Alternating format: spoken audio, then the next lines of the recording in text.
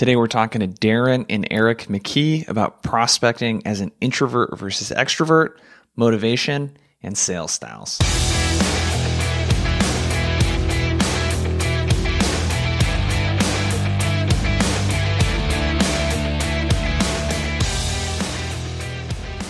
So if you've ever played sports, you've definitely heard of, play to your strengths and avoid your weaknesses and that sort of stuff, right? And it's interesting because, when I played basketball, I'm right-handed. And the big thing in basketball is being able to dribble with both hands, at least do layups with both hands, that sort of stuff. So I spent a lot of time developing my left hand and dribbling especially, so I could dribble either way. And you hear kind of both ends of this spectrum in sales, especially where there's this, hey, if you're good on the phone, avoid email, and then vice versa. And I don't think it's that simple. I don't know if you should 100% play to your strengths and weaknesses, but I don't know if you should 100% ignore it either. So I guess where I'm going with this is introversion and extroversion. When you look at your natural tendencies just as a person, either to really invest in socializing with people, for example, as an extrovert. And that doesn't mean that introverts are not good socially. I'm an introvert, for example. It really has more to do, and I could spend a whole podcast talking about this, but really more to do with how you re-energize. But typically, extroverts, they like socializing and are thought of as being better talkers. Introverts, not as much on that side. So how does that play into prospecting? Well, if you're an introvert, ironically, I really like the phone. And extroverts, they may avoid email, for example. And I don't know if it's necessarily that easy. And where I'm going with this is the people that I'm interviewing today, I'm super excited about Darren and Eric McKee. I've never interviewed two brothers on the same podcast before. And that's one of the topics that we talk about is introversion and extroversion and what that means with prospecting. And really what I got from that isn't really, I don't think, a cut and dry answer, but they talk a lot about how you can play into your personality type, which I thought was super cool. And before we get into the interview, though, if this is your first time listening to the podcast, my name's Jason Bay. I'm the host of Blissful Prospecting. And my goal with this podcast is to help you think outside the script with your prospecting and share proven tactics and strategies to help you set more meetings with your ideal clients. And I'm super excited for our conversation today with Darren and Eric. We're talking about introversion versus extroversion when it comes to prospecting. They're both motivate themselves in very different ways too. So I thought that was really cool because with prospecting, I always equate it to, working out. I don't know very many people that like working out or eating healthy all the time, and it requires a lot of discipline. And, you don't necessarily see the benefits of that in the short term, which is almost exactly like prospecting in most cases, right? You're doing something now that's going to pay off 2, 3, 4 weeks or months even, from now. So we talk about that. And then we also talk about just sales styles, like how they prefer to go about prospects. Darren, he prospects more into small businesses. Eric prospects into companies like Twitter, on the enterprise level. So there's a lot of differences in how they approach things. And I thought it would just be kind of cool to get them both on an interview together. So I think you're really going to dig it. Before we dig into that interview, check out the show notes if you're interested in a couple of things here. So in the show notes page, if you got your podcast player up, it should be right there in the notes. We're doing a free virtual tour this summer called Think Outside the Script. So folks like Darren and Eric, we've interviewed some reps, we've had some panels, we've had all kinds of other sales trainers and consultants and experts, but it's free, it's live, and it's everything prospecting. So cold email, cold calling, LinkedIn, personal branding, etc. Make sure to check that out. That's in the show notes. You can just click the link. It's tour.blissfulprospecting.com. And if you want the show notes for this episode, click on the show notes page. It's at blissfulprospecting.com/podcast, and they'll have all the links and stuff like that too to connect with these folks. And without further ado, let's get to the interview. Now, can you guys share a quick story about something you remember about being brothers growing up? Because one thing that stuck out to me, because I talked to you, Darren, first, and then you got a group chat going, and you guys were sending pictures of each other together, and like when you were kids and all this stuff, and it was really endearing. I have little siblings, so it's kind of cool to see siblings actually getting along. But any stories you guys wouldn't mind sharing just to kind of kick it off here? Yeah. I mean, we can start with a poll and you can try to figure out who's older or younger. And that's always a good one to figure out, and no one ever knows. But there's a good gap between it. So one of us is getting the short end of the stick there. No, I mean, I think it's interesting, and there's so many stories to think of, but we're one of those weird people that like we've always got along. We've always kind of ran in the same circles of people and appreciated each other throughout our whole entire journeys, whether we lived in the US or Eric was in Malaysia and still, keeping the same relationships going. So, but man, I think always chasing after what he's set as an example before me in regard to sports and, activities in our community and stuff. So, I mean, so many stories, but we could be here for 3 hours. Yeah. Well, you just gave me away as the oldest brother. Yeah.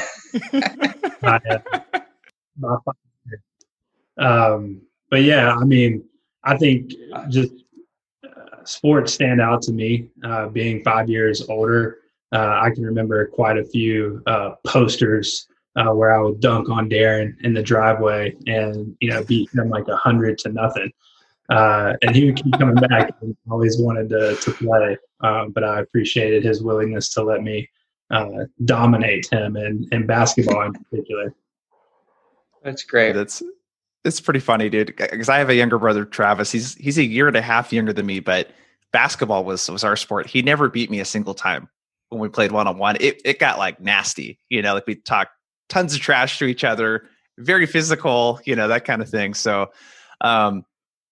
Well, I'm interested to dig into, because I know that you guys both got into sales differently, right? How did you guys get into sales? And maybe like start with, do other people in your family do sales? Like, did you talk about sales growing up? Did anyone have a business background? Like, how did you guys sort of get into sales or hear about sales and all that good stuff? Go for it, Eric. Oh, man. So no, our uncle is, what's his position, Darren? He's a CFO. Yeah, he's a CFO. And, Darren had more exposure to him growing up. Our dad, didn't go to college and right out of high school started working for DuPont when he was 18, 19 years old. And he just retired from them 2 or 3 years ago. So he was with DuPont for 30 plus years. Definitely has a more like conservative approach to work and life. And so sales like never really came up in our household. Darren actually moved into sales first, and maybe you could share your experience, Darren, and then I'll talk about how you kind of encouraged me in that regard. Yeah. So I followed my dad's footsteps a little bit and decided that college was way too expensive and didn't go. I attempted to go, but I never finished. It wasn't for you. It just was not for me. I don't have a college degree either. Yeah. I don't got one either, man.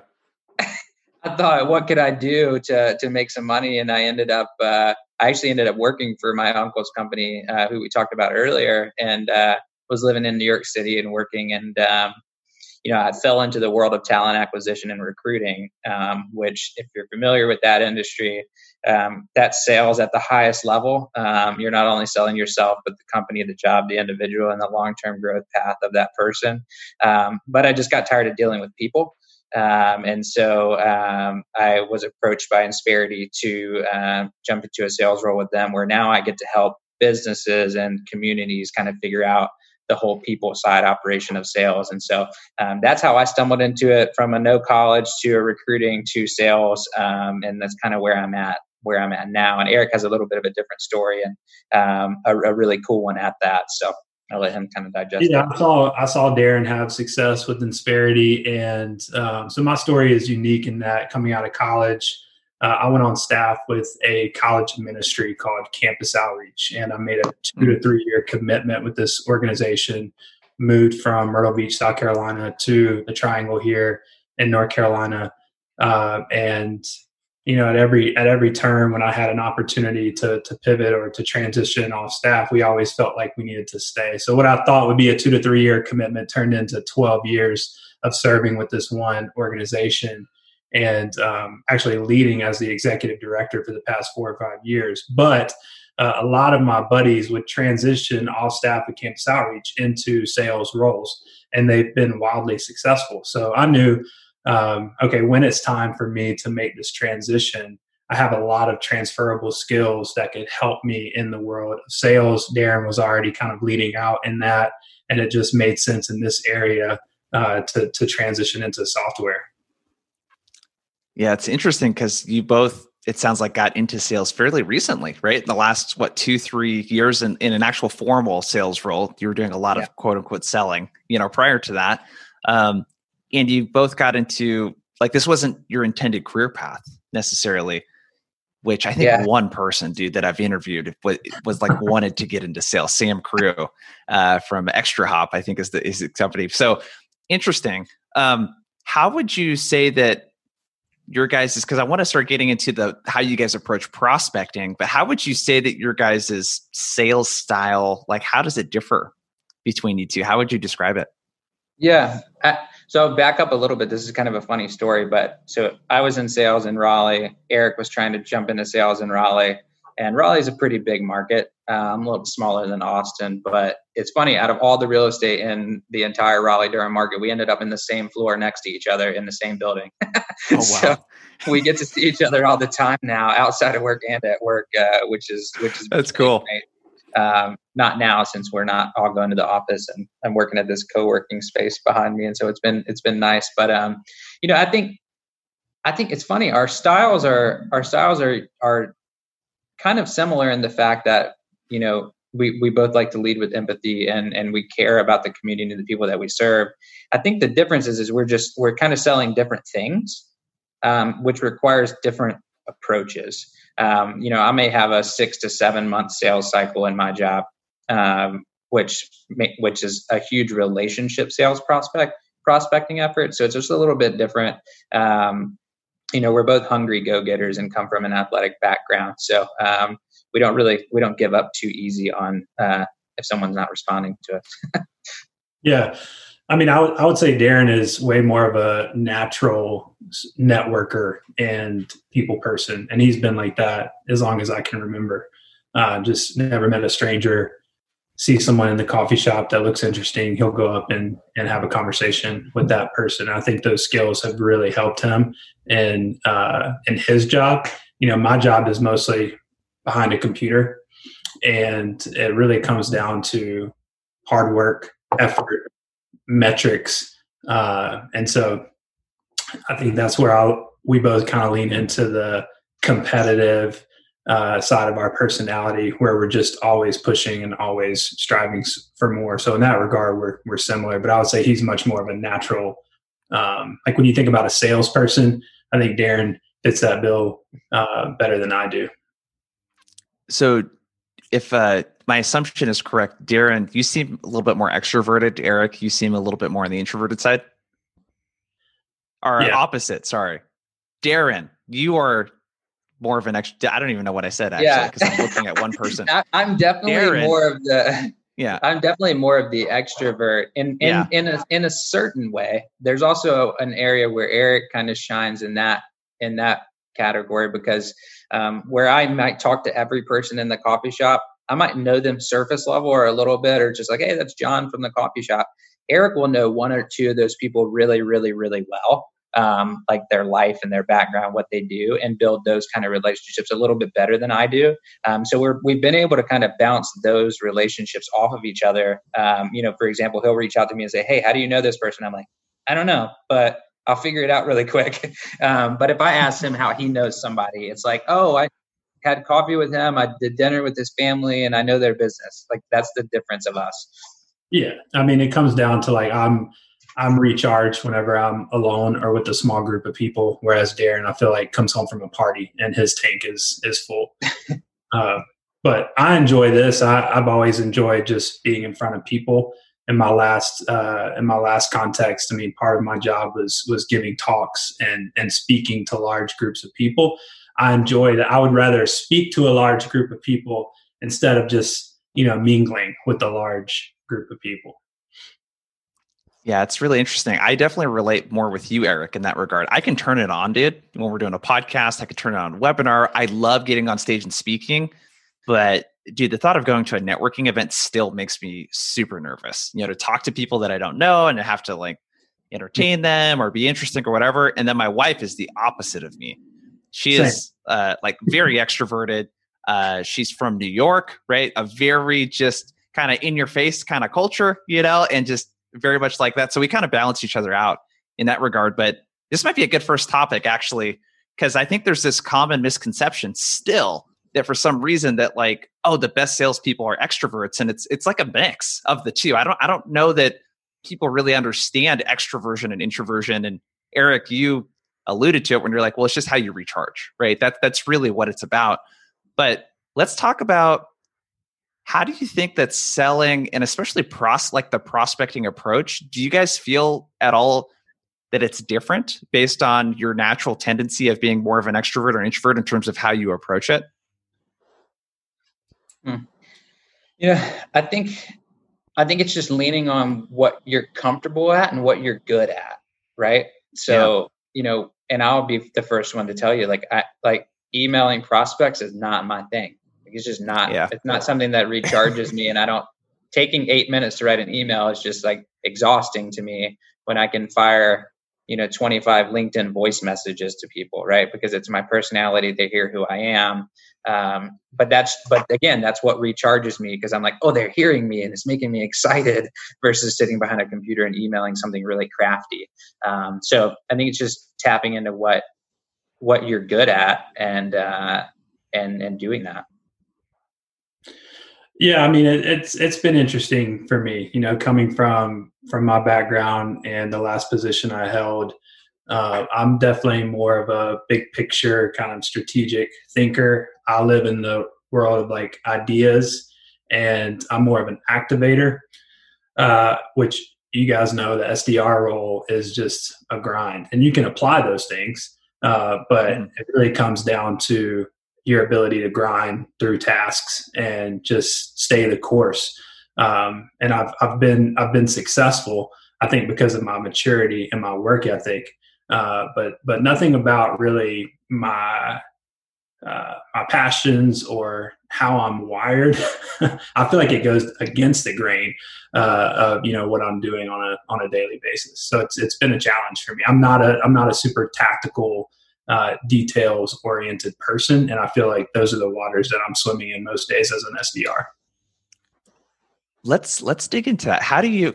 And the reason why I'm digging into this area is because I think a lot of people relate with. There's data, right? There's the data you hear around sequencing, right? Just the science, I guess, part of prospecting, where it's like, hey, certain number of touches, certain number of channels across a certain number of days, and all these sales engagement platforms got all this cool data. But what they don't take in consideration is like, who are the people that are using this platform, and then, oh, what are they saying? What's the messaging, right? So there's a lot of variables there. But Eric, how do you approach like just the motivation, maybe part of it, and like and bring in the energy part to something? Because that's the theme I'm getting from both you guys, is that you can both you guys are super gritty, like you can grind it out. How do you approach, Eric, doing something that may not feel natural to you or kind of go against some of your natural tendencies, but that it's like kind of what you need to do? How do you get yourself to do stuff like that? Yeah, great question. I mean, I think taking a step back financially was super motivating for me, knowing that it's a step back to take 2 or 3 steps forward to be able to provide for my family and experience some financial freedom. So I think about that a lot. And we're working from home, so my family's right here in my face. And, I know Darren shares this value as well, but going to work every day for them to be able to provide for them. And that's super motivating. When your 4-year-old walks through your office door, it's like, okay, this is why I'm making 50 calls today, because I want to support my family and provide for them. And also I know that I'm going to be, I'm sort of on the path toward becoming an AE, and I feel like being an account executive is going to be way more aligned with my natural skill set, as I can, interface with customers and actually build a relationship with them versus, 2 or 3 minute cold call. Yeah. The why factor is interesting because I run a business, but I also sell, being a business owner. I think you've done it before, Darren. It's dude, there's a lot of multitasking, right? There's like a lot of shit that you have to do outside of selling stuff. Yeah, and motivation can be kind of tricky. So I'm like really big on that why factor, but I just kind of opened this up to both of you guys. I mean, how do you approach that? Do you have something printed out that you look at? Is it like a mantra that you tell yourself in the morning? Do you pray? Like what do you do to like kind of get the mindset ready, if anything, like to get mentally prepared to do your job? Because I don't think anyone really actually talks about this part of it, like treating it like a sport and actually mentally preparing. Anything that you guys do? Yeah. So go ahead. Eric's probably got like his written on the wall behind him somewhere right there. I'm a little bit different in that regard. And so one thing that Eric talked about, we were talking about motivation earlier, and we talked about our father earlier that worked for the same organization for years. And fortunately, and I feel like we're both blessed with just the mindset and passion to provide and to be that person for our family. I have 2 kids as well. Eric has 2 kids. We live right down the road with each other. And that financial freedom for us to do what we want to do when we're in our 50s is what motivates us to be able to continue those lives with one another. And, I think it's leaning on accountability, and it's leaning on others to keep us motivated in those times where we don't want to be motivated. Because listen, we're in sales, and right now we're in sales in a pandemic. It's probably the craziest time ever to be doing what we're doing, especially, I sell to small businesses. So it's an interesting time. So I have to lean on others to motivate me in these times, and have a go-to list of guys and people that I can reach out to say, hey, today sucks. I'm 0 for 12 in deals in a row, and I need to sell something tomorrow. Right. And just having those people that we can run to. But that's kind of how I approach it daily. Yeah, I think one thing that I'll add, and this comes from the unique experience I've had just being on staff with a church and working for a nonprofit. Work for me, first and foremost, is about the glory of God, and I'm trying to bring that to my job day in and day out. Work is worship for me. So no one sees what I'm doing day in and day out right now. Like my boss has no idea what's going on. I mean, she can pull a Salesforce report, but it's up to me. Like, am I going to come in here and really put in the work? And ultimately I'm accountable to God. And that passion and belief, I think has helped me in my sales journey so far. Yeah. It sounds like both of you are very in tune with that. I think that, I don't know. It's just like whatever it is for you. Like it sounds like it's a very spiritual thing for you, Eric. Like Darren, maybe for you too. But there's a family component. It sounds like for both of you guys. I think like just sitting down. Like one thing that I do is like I have a whiteboard here. I have stuff printed on there with like we're running this virtual tour right now where we're trying to get 12,000 signups. The reason for that 12,000 is because Outreach did a virtual summit and they got 12,000 people, and apparently that's the biggest virtual summit. So like little stuff like that, I think playing into your competitive nature too, in a fun way. It's like, I don't really care. I like the guys there. I don't really care about beating them, but it makes it fun and brings that sport element in that really I got reminded of again, watching the Michael Jordan documentary, like he would make up stuff to be competitive. But I was just curious how you guys approach that. If we get more into like block and tackle type stuff, and let's start with you, Darren, because you're like, yeah, sending an email. I don't know. Like what's your tool of preference? And obviously we want to kind of have a mix of the tools, but if you had to pick one tool out of like phone, email, LinkedIn, what's your tool of preference? Yeah. And how do you think about, I have to start a conversation with a prospect that doesn't know who I am. Maybe like, what's the very first couple things that you think about in getting that started? Yeah. So, I go to LinkedIn first, but before LinkedIn, I think we talked about this the last time we chatted. It's referrals in our center of influence. So I spend a lot of time on referrals and trying to get folks to refer me business, versus me reaching out and trying to just call somebody and explain to them what a professional employer organization is. It's just not an easy conversation to have. But if I have another individual reach out and say, hey, you should talk to Darren about a PEO and how he can help you with HR benefits, compliance, and everything in regard to your people, that's a lot easier for me to have that conversation with. So I'm more of the type of person that I'd rather have 3 of those intros than reach out to 250 people a week, right? Because I think those are the folks that are going to buy what we have to sell. But I think going back to why LinkedIn, it's because I can use the voice, I can send a picture, I can send a message. And I can really get detailed where they went to school, what they did prior, what nonprofits they're a part of, what their About Me says, who their blogs are, like all of that stuff I can find in one spot. I can't do that on an email. And I just like to stay in that bubble and just work it. And then I'll call their cell phone. So it sounds like for LinkedIn, LinkedIn's sort of the go-to for you. And do you have anything tactical that you can share around? Do you just send people connection requests, and do you customize the connection requests? Like, what are some preferences around like how you might approach connecting with someone, and just really thinking about what the message would say, like the purpose, for even reaching out? I mean, I go back. I do this every other week, and I look at all the ones that people have sent me, and I look and I take a picture of all the ones that were terrible, and I'm like, all right, I'm never doing that, right? And then I try to craft that. So if I were to reach out to somebody, I'd get something really relevant about their background or what they did to make sure that they know that I'm actually a human, and I did some research on you before I just sent you a blind request. And then as soon as they respond, or as soon as they accept that connection request, I just send them a simple thank you via voice.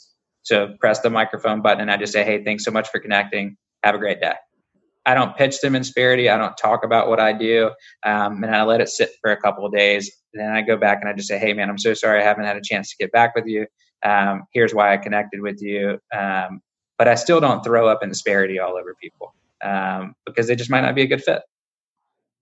So what's an example of how that might sound if you're sending them a message without pitching? Because people do the exact opposite. I put out a video that was kind of funny where people talked about someone labeled it pitch slap. Right. Yeah. You connect with someone, they immediately pitch you get pitch slapped, right? Which I thought was hilarious. So what does a non-pitchy message sound like if you want to, because you want to get a conversation started that could eventually turn into a sale? Like we're salespeople, right? So what does it sound though, if it doesn't sound pitchy? Yeah. I mean, I think that's the reason why they're called discovery calls up front. We're just trying to discover what you're doing inside your business. So if I were to reach out to you, Jason, I'd say, hey man, I grew up 2 hours south of you in this terrible little town called Victoria, Texas. It's awful. I hope you've never been there. Anyway, I know some folks in Austin could utilize your business, but at that point, I want to talk to you a little bit about what I do and, why I do what I do. And I just leave it at that. Right? I don't tell them what I do and talk through what I do because I want them intrigued with what I said. And then when they respond back, I have the freedom to be able to talk about what I do. But I just want to get them to read and respond. That's my sole purpose every day is read my message and respond to it. And it sounds like you're like heavily prioritizing the fact that you want to start a relationship with this person. And I remember talking to you about this before where it's, I want to look for people that I would want to refer business to, right? Yeah. That could refer business to me or potentially do business. And just to give people some context, you said that you have like a 6 to 7 month sales cycle. Like what's the annual contract value look like deal size? Like what kind of people are you working with, just to give everyone some context?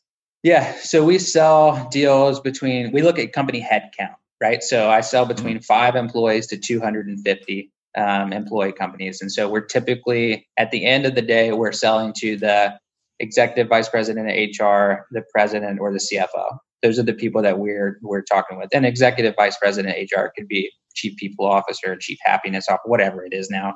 And those are the folks that we're typically selling to. And these are long-term contracts, where our typical customer stays with us for 9+ years. That's our average right now is 9+ years. And we've got about 10,000 clients around the country. And so I talk about relationships because it's a relationship sell. I mean, I talk to these people every other week for the rest of their life with Insperity. So I can't just call them and say, hey, you need to buy Insperity. It's just not going to work. It does every once in a while. And those are great wins. But most of the time it's a long-term relationship. So these are probably like 6 or 7 figure deals over the course of that 9-year period, it sounds like.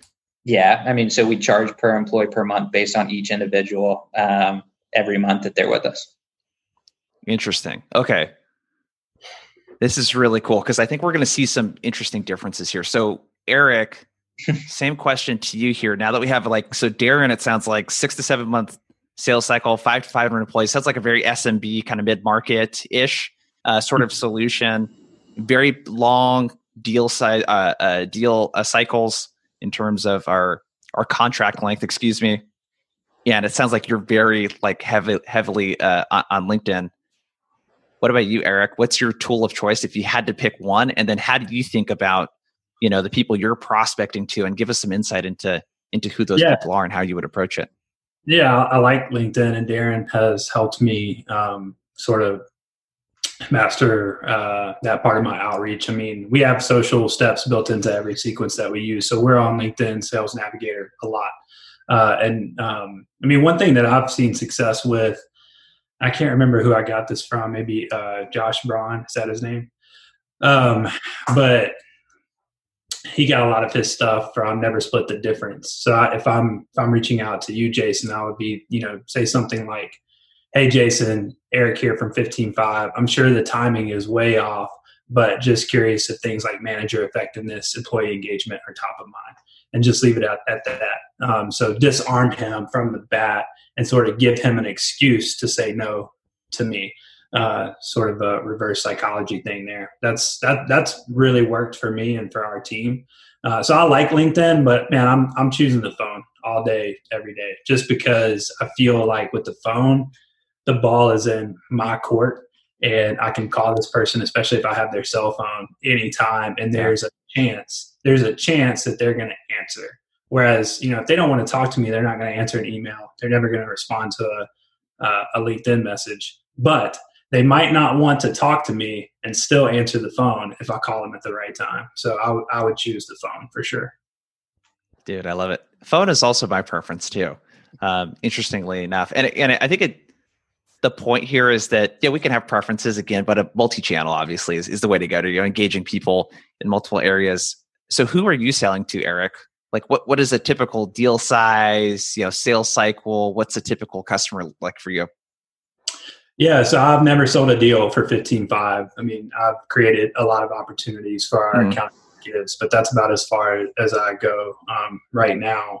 And I'm an enterprise SDR. So, for example, this morning I've been calling Twitter, Airbnb, Adobe, 1,000 plus employees, 10,000 plus employees, and our target persona is. It would be great if I could get the CPO of Airbnb on the phone. That would be a huge win for us, chief people officers. But over 50% of first-time buyers of 15.5 are engineering or product leaders. So we sell to them as well, because they understand the value of having a tool that's focused on manager effectiveness. So we sell to them quite a bit as well. So VP of engineering, product, chief people officer, and pretty much everyone that Darren mentioned in the HR world. So when you're cold calling, are you able to get directly in touch with these people, or do you do kind of bottoms up? Like how do you end up getting in touch with them to get a meeting set up with your AE? Oh, man, I don't know if we have enough data on the enterprise role yet. But I mean, I got in touch with the chief people officer or the CHRO of Twitter, just calling her cell phone. And she said yes to a podcast opportunity with our CEO, and she's recording next Friday. So she said yes to the podcast. We haven't created a sales opportunity yet, but just making deposits. Our ask from that podcast is going to be that she sits down with one of our product leaders so she can give us feedback on our product and what it would take to partner with an organization like Twitter. So kind of playing that long game. But yeah, I mean, we're targeting everyone from like the C-suite all the way down to the director level. Mm-hmm. So it sounds like, again, those direct dials are really your best friend in getting a hold of people. So what would you do, Darren, if you were prospecting at Eric's company? Is there anything you do differently? Yeah. So it's funny you say that when you're talking about like the competitive mindset of us. I mean, I think you could look at our pictures back and forth from each other every month, and it's the end of the month sales leadership efforts, and it's like, I won again, and he's like, I won again. And so, I mean, if I was starting at 15.5 and Eric was there, and I looked at the leaderboard and I saw, hey, he's top of the list every other month or every month, whatever it may be, I would just sit down with him and say, well, what are you doing? Let me mimic it, and then filter in some things that I really enjoy doing, because I'm not the type of person that'll do something long-term that I don't like. but I will sprinkle it in, and I like success and I like results. So, it makes me go back to one of my old mentors. He used to hate when people said, "Hey, I'm passionate about my job," and it's like, no, you're not passionate about your job. You just practiced at it. You're good at it. You like being good, and now you're passionate. And so when you're good at something, you become passionate at it. So, I mean, I would just sprinkle some things in that I'd like to do while doing things that he was doing, and vice versa.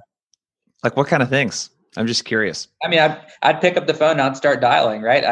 I love calling cell phones, but I've never been in that world with him. So, I've never had to make 100 dials a day. I did, but I only lasted that company for like 3 months.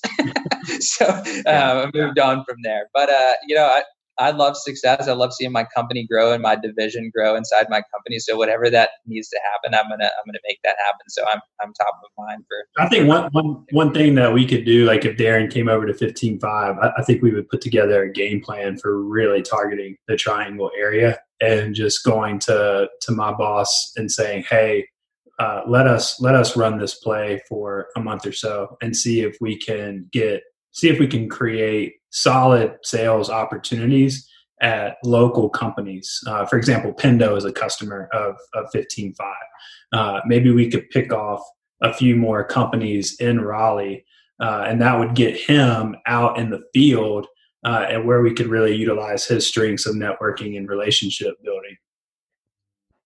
Yeah, see, that's what I was thinking. Because Eric, your approach is more like how I would do it. It's like very like sequencing, numbers driven, pick up the phone kind of thing. And it's like, I would just want to get you, Darren, in front of people, like focus on geographical areas and just get as much in person, well, whatever you can do right now, at least, around that. I mean, it makes me think about my process today, right? So I'm in this shared workspace environment today, and I walk in downstairs and there's like 15 companies' names on the billboard. So I'm like, take pictures of all these and then we use Seamless. I don't know if you know Seamless, to try to find each person inside of that organization. And then I'll ping them all tonight on LinkedIn with a voice message, say, hey, I was upstairs with Venture X today. Hope all is well. And then I'm going to be there Wednesday. Can we chat? I'll show you the space upstairs. Like that kind of stuff is a little bit, of my style. Yeah. I think that's a great approach when you're trying to reach out to, companies that are that size, 5 to however many, what is it, 200, Darren? Yeah, 250.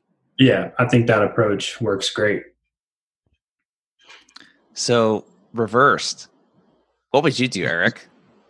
If you're Darren and you're reaching out to those kind of companies, is there anything that you would do differently?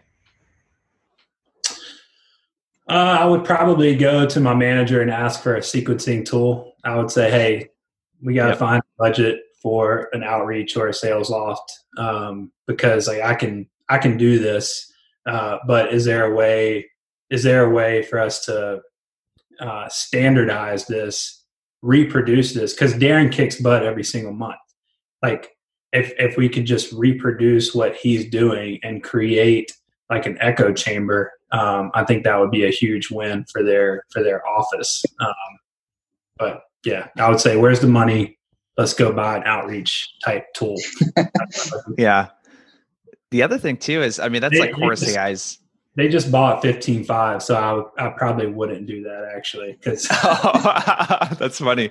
Yeah, because you look at a tool like Chorus. Their slogan, I think, is something like "copy your best rep" or whatever, something along those lines. I think a conversation intelligence tool also just to listen into your guys' conversations and like, what are you guys saying and doing and stuff like that, that works well.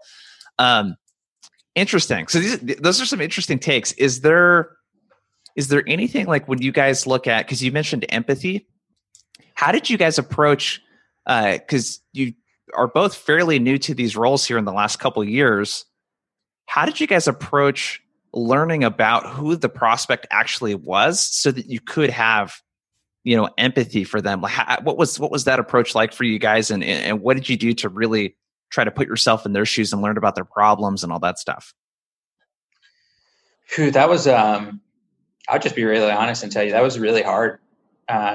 Whether we're talking about pandemic or whether we're talking about injustice here locally. And I mean, it was hard.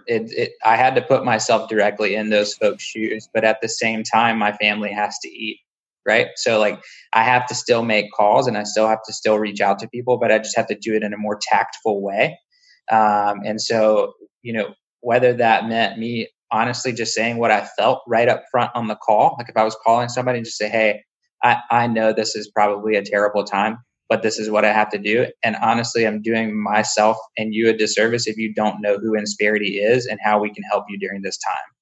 That's what I led with throughout this whole entire process. It's just like, hey, I was hired for small businesses to know what we do. And if you don't know what we do, I can't sleep at night. Right. And so I know this is not a good time, but it is what it is.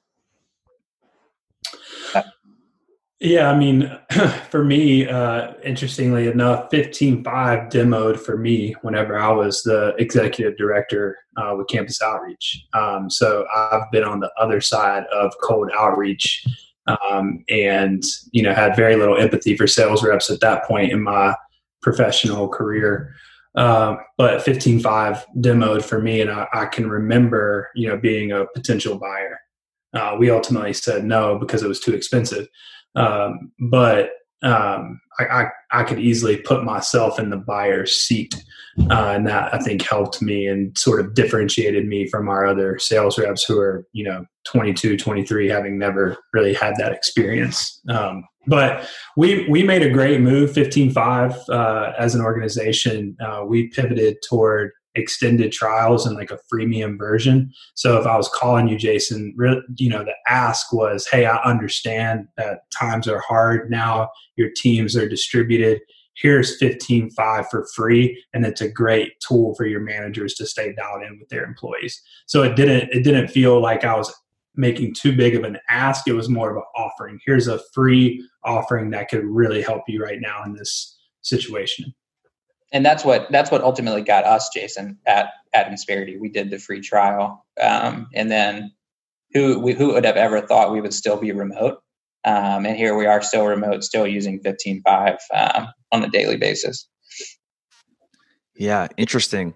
Is there anything around, like when you guys first started working there, how did you learn about the problems that your product solves? Because that's a big thing I see missing with a lot of prospecting is it's very like, hey, here's the features. Like here's what we do. Not really talking about why that's important or what that means for the prospect. How did you guys learn? Because you guys both seem to have a lot of conviction. And this has been something I've been thinking about a lot is like, because there's certain people that are saying the right things, but it's like, I just don't believe you because there's no conviction. They don't really believe in like what they're selling. How did you guys work on that piece of it? Like figuring out like, well, what is the big business problem that our product solves? And like, how, like, what does that mean for the person that we're helping? So one thing that I do that I will always respect and share all the time about Insperity is that for the first year, they don't make you, but they advise you to co-sell. And what that does is that gives me as a new rep the ability to see what's worked for other folks and also visiting past clients, visiting current clients, visiting prospects, and just trying to see like, okay, who has bought and why did they buy? And them letting me ask those questions, right, in that process.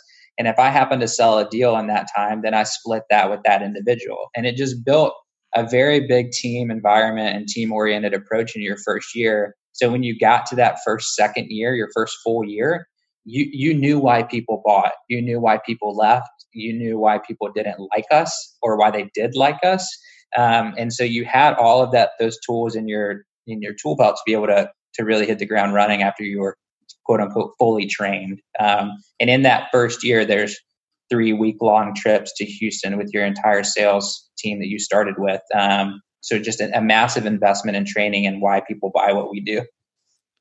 I love that part of like sitting in with current and past customers too, because dude, if you haven't seen the transformation that your product makes, I mean, you're not going to be able to sell it that well. You're not going to really be like super excited to help the person if you don't even know what that transformation looks like. Yeah. Yeah. Yeah, I mean, for 15.5, we use the analogy of like someone smoking on an airplane. Like, have you ever been in that situation? Like, no, right? Like, we don't allow that anymore because of how terrible it is. Well, that's the annual performance review is very similar to smoking on an airplane. Like, have you ever sat down and had a bad performance review? Yeah, we all have. Have you ever had a bad manager? Yeah, we all have. So everyone can relate to those two things. And our value prop is do away with the annual performance review, move to something that's more continuous, coaching conversations, and equip your managers to be more effective. So we're really focusing on that middle layer within companies to up level your managers and make them better. So how did you learn about who your prospects were and like how to talk to these folks? Because you're interacting, I would assume, with like HR, kind of folks. How did you learn about this? Because that wasn't something that you've ever done, right, as a career. No, and I would say I'm still learning. That's definitely a growth area for me, is understanding the personas that we're reaching out to. So I think about Heidi, our VP of people, and just like her world and things that are top of mind for her. And I try to remind myself, like, I am calling Heidi right now. And I know that people leaders especially are crazy busy right now. I mean, they are holding it down on so many fronts. So they have a lot of pressure on them. That creates empathy for me whenever I'm calling someone else, when I think about how Heidi is doing within our own company. But I would say I still have a lot to learn about the world of HR, and I've leaned into Darren because he's had experience there and he helps me a ton. But I mean, engineering and product leaders too.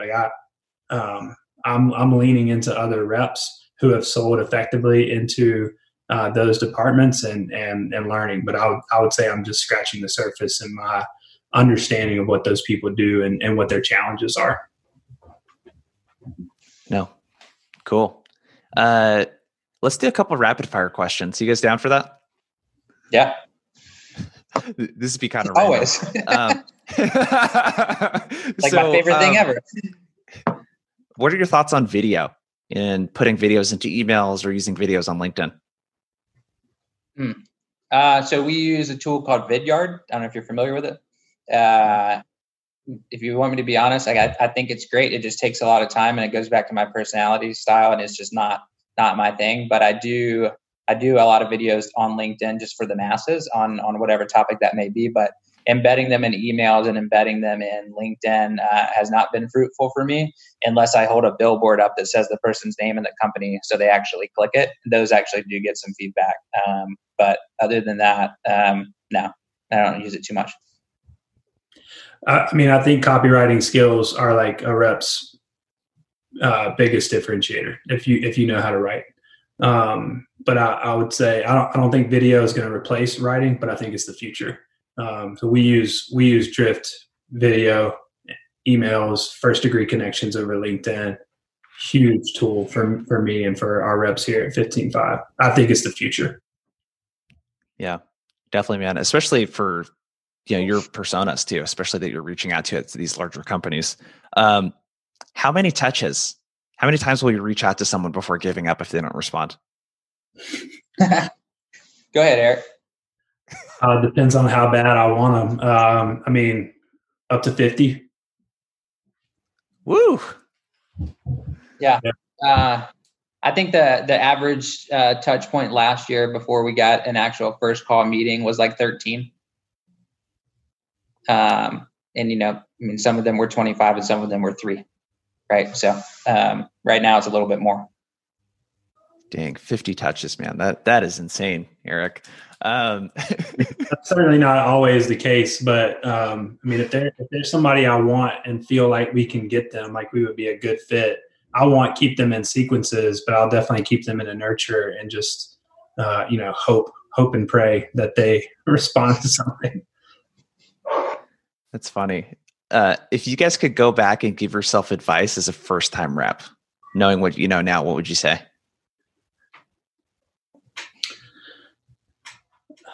I would say sit down with the CRO or VP of sales and let them pitch 15.5 to you 30-second pitch, write it down, record it, and master that pitch.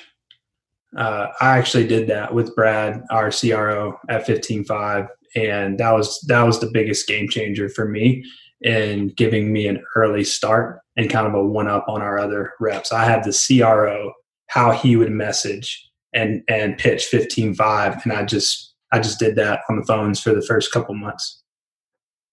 Yeah. I would say break out of your office walls into all of the other existing pieces of your business. So talk with marketing, talk with pricing, talk with sales engineers, talk with your internal HR team, and just branch out of your own office cube. So many reps come in and they're just like, hey, I'm just going to sell. And it's like, hey, we have 81 offices. There's a lot of people around the country that could bring wisdom to you. And you should probably know the details of pricing and how sales engineers do their demos. And then also from a standpoint of marketing to really tie in and utilize that. And so something that was really beneficial for me and something that I've coached others on as well. Dude, those are killer tips, you guys. Those are really, really good. I got like 2 more. So what do you think cold email is going to look like 10 years from now? You think it's still going to be a thing or no?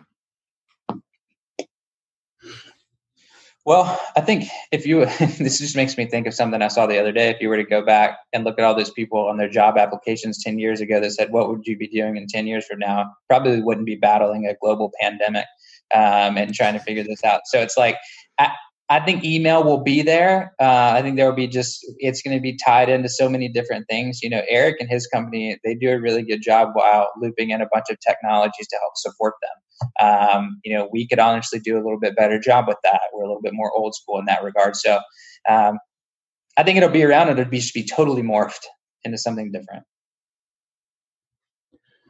Yeah, man, that's a great question. I think it'll be there and will evolve as smartphones evolve. I mean, you guys have seen the research. Like if you're emailing an executive, you got one swipe of the thumb. So subject lines, first line in the body, having something in there that stands out and differentiates you from the other, hundreds of similar requests he or she is getting. I hope it's still there. Yeah, I don't know, man. With these spam filters, it's so easy. I mean, you don't have to have Outreach or SalesLoft anymore to send mass email templates, right? It's so easy to do it that I think it's going to be really, really hard.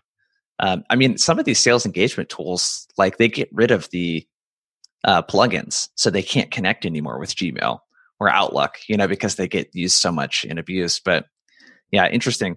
One more question. What do you think is the most misunderstood part of like prospecting effectively? What do you think that reps that don't quite get it right, what do you think they're missing?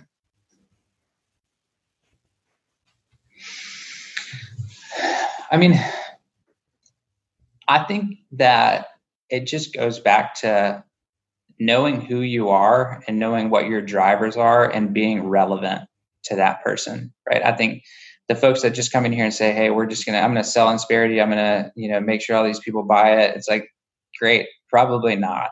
But if you have a reason to be successful and you have a motivation there to do what you do, and then you honestly know why this is going to help someone and care. So one thing that Insperity does that I talk about all the time is we're paid residually through the life of our clients. And that reason is because we want to make sure that they're taken care of for the life that they are a client. And so if you don't believe that you're really going to support them, then that's the most common misunderstood piece of prospecting and sales for us. They're with you forever. Yeah, I mean, normally I would go the philosophical route, but Darren, since you went there, I'll try to be a little more tactical. And I'll shout out Mike Iannuzzi over at Pendo, who was my manager at 15.5 for several months, and he really taught me sales development. And he knew that I needed to go above my quota month over month to provide for my family and keep our same standard of living. So on a quota of 10, we determined, like, Eric, you got to hit 15 month over month. So if you're going to hit 15 qualified meetings here's how many emails you need to send.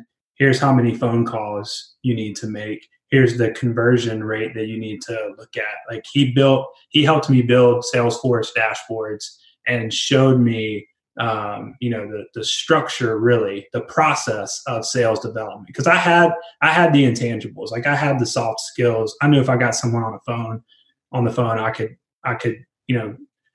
at least have a conversation with them and have a shot. But I didn't understand the numbers piece. I didn't understand the system. And Mike taught me sales development in that regard. And so I would say to a new rep, like, trust the process.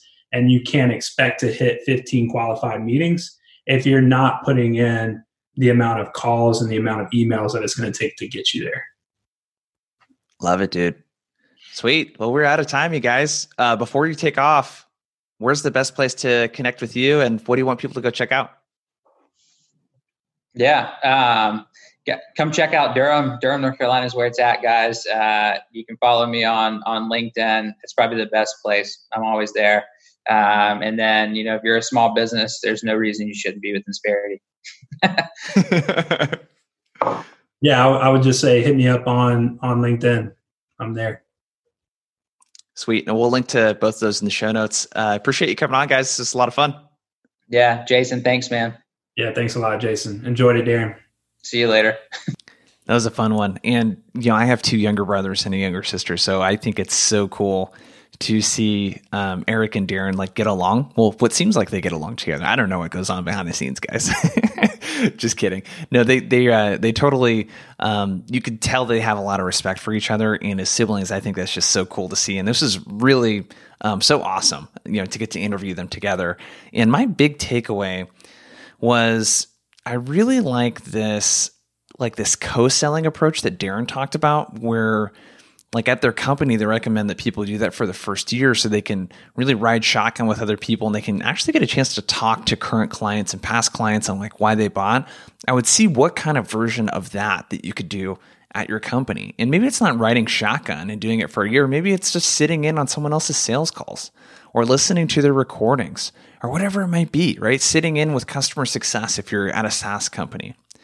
If you're at a services company, looking at the fulfillment team and the people actually delivering the service and talking to them and sitting in on some of their meetings, doing whatever you can, even if it's on your own time, to learn more about who your prospects are and what problems they have. So thanks for tuning into the show. Really appreciate you coming in. One quick favor, if you could leave an honest review on the podcast on iTunes, letting me know what you think. This really helps us continue growing the show so we can get on great guests like we had today. And you can do that at blissfulprospecting.com/iTunes. You can do that on your phone, take you straight to the podcast page, and you go scroll all the way down to the bottom, and you can leave a quick review. So really appreciate if you did that. And if you're on the podcast app on your iPhone, just open up the podcast, scroll to the bottom, leave a quick honest review. I would really appreciate it. And we'll talk to you soon.